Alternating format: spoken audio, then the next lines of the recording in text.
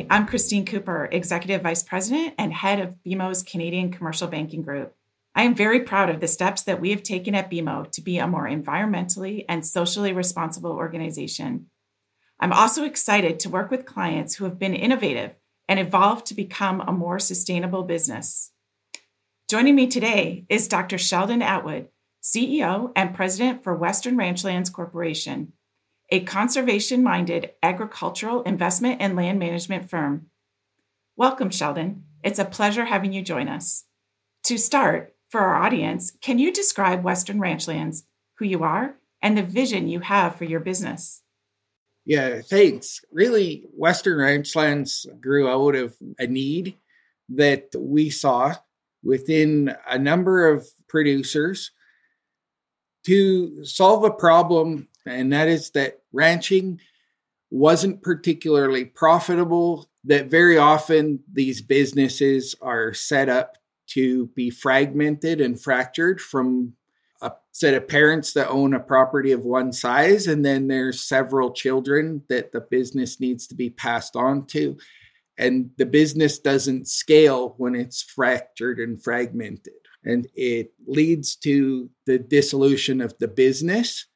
And for many of us in agriculture, we saw that trajectory happening and recognized that, well, it's resulting in fewer and fewer people in our industry. It's also resulting in an ecological disaster. Western Ranchlands is a team of professional ranch managers, some of us from family operations, some of us through training, most all of us with a connection to ranching and to rural agriculture. But we feel like we're essentially a large family ranch, and we're united by this idea that well-run properties can be profitable and can be environmentally sustainable. Our vision really is to create a business model that perpetuates the conservation and preservation of large landscapes, but does so in a very robust, financial and economically viable way. You have a business motto of doing good while doing well. How does your sustainability and conservation approach lead to revenue growth for the business? There's a bunch of different ways to succeed financially, and some of that is through increasing your revenue growth, right? And the degree to which we manage consciously in conjunction with ecological principles influences how well the land can absorb water that falls from the sky or that runs across the surface, and its ability to produce more grass or keep that grass greener for longer into the year, then that reduces my winter feed cost because I have green forage for longer, so I have to provide less hay. So that reduces my cost side of my equation. But it also increases my turnover by allowing me to have more animals on a given land base because now I have more forage. So it improves my turnover, it improves my net return per animal, it decreases my costs. And then another thing that we do to facilitate the use of livestock as a tool is we have linked together a number of water wells with a pipeline that has the capacity to put all that water into one location anywhere on the ranch at any given time. That allows us to put together large herds of animals, and they go to a specific piece of property. They graze it more evenly and more uniformly. They make an impact and they leave, and then it allows for more time for those plants to recover.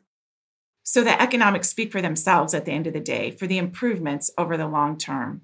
If you think of it very simply, you save a full-time employee for every herd that you reduce. So if you think about that, a full-time person with a truck and a house and the other support benefits and everything else that goes with that, it's well over $1 million in net present value every time that you're able to consolidate herds and pull them together. That is significant. I also know that you're doing a lot with trees and plant care and other wildlife enhancements, which are quite interesting. Can you tell us about the tree project and how it supports the long-term health of the land? We're trying to take care of the health of an entire ecosystem. And the tree project is also very closely related to water cycle and water issues. In our case, there are parts of the ranch that were historically precluded from grazing and that were fire suppressed for 100 years. So they've become very, very dense, very thick. And this was an immediate area of concern for everybody, because in the center of these overdense woodland areas was essentially a biological desert. There was virtually no living wildlife. And so we worked to craft an ecological plan that allowed for a diversity of structure and spatial organization of that timber, and selectively went in and thinned some of these areas. And then what it allows to happen is it allows wildlife and natural migration into those edge areas. And that edge becomes protective for the wildlife, but it also is juxtaposed with a food source for that wildlife. And so the biodiversity quotient in those areas goes way, way, way, way up. And the biochemical complexity of those soils goes way, way up, because now you have a lot of new introduced species, and the spatial distribution also reduces the threat of wildfire. So it's a benefit for the landowner, it's a benefit for the wildlife, it's a benefit for the soil, it's a benefit for biodiversity. It's a lot more attractive. You talk about supporting the full ecology of the land. Can you speak on how the bats and wildflowers are affecting ecological spaces and habitats? There's opportunities for a variety of different kinds of species and the habitats and things that they like. So obviously, many of those species are flowering plants and shrubs, and so they feed different kinds of wildlife. And so bees is a really good example. And having a healthy population of bees is wonderful for us. But bats, from an ecological standpoint, they're a very important species in managing insect populations.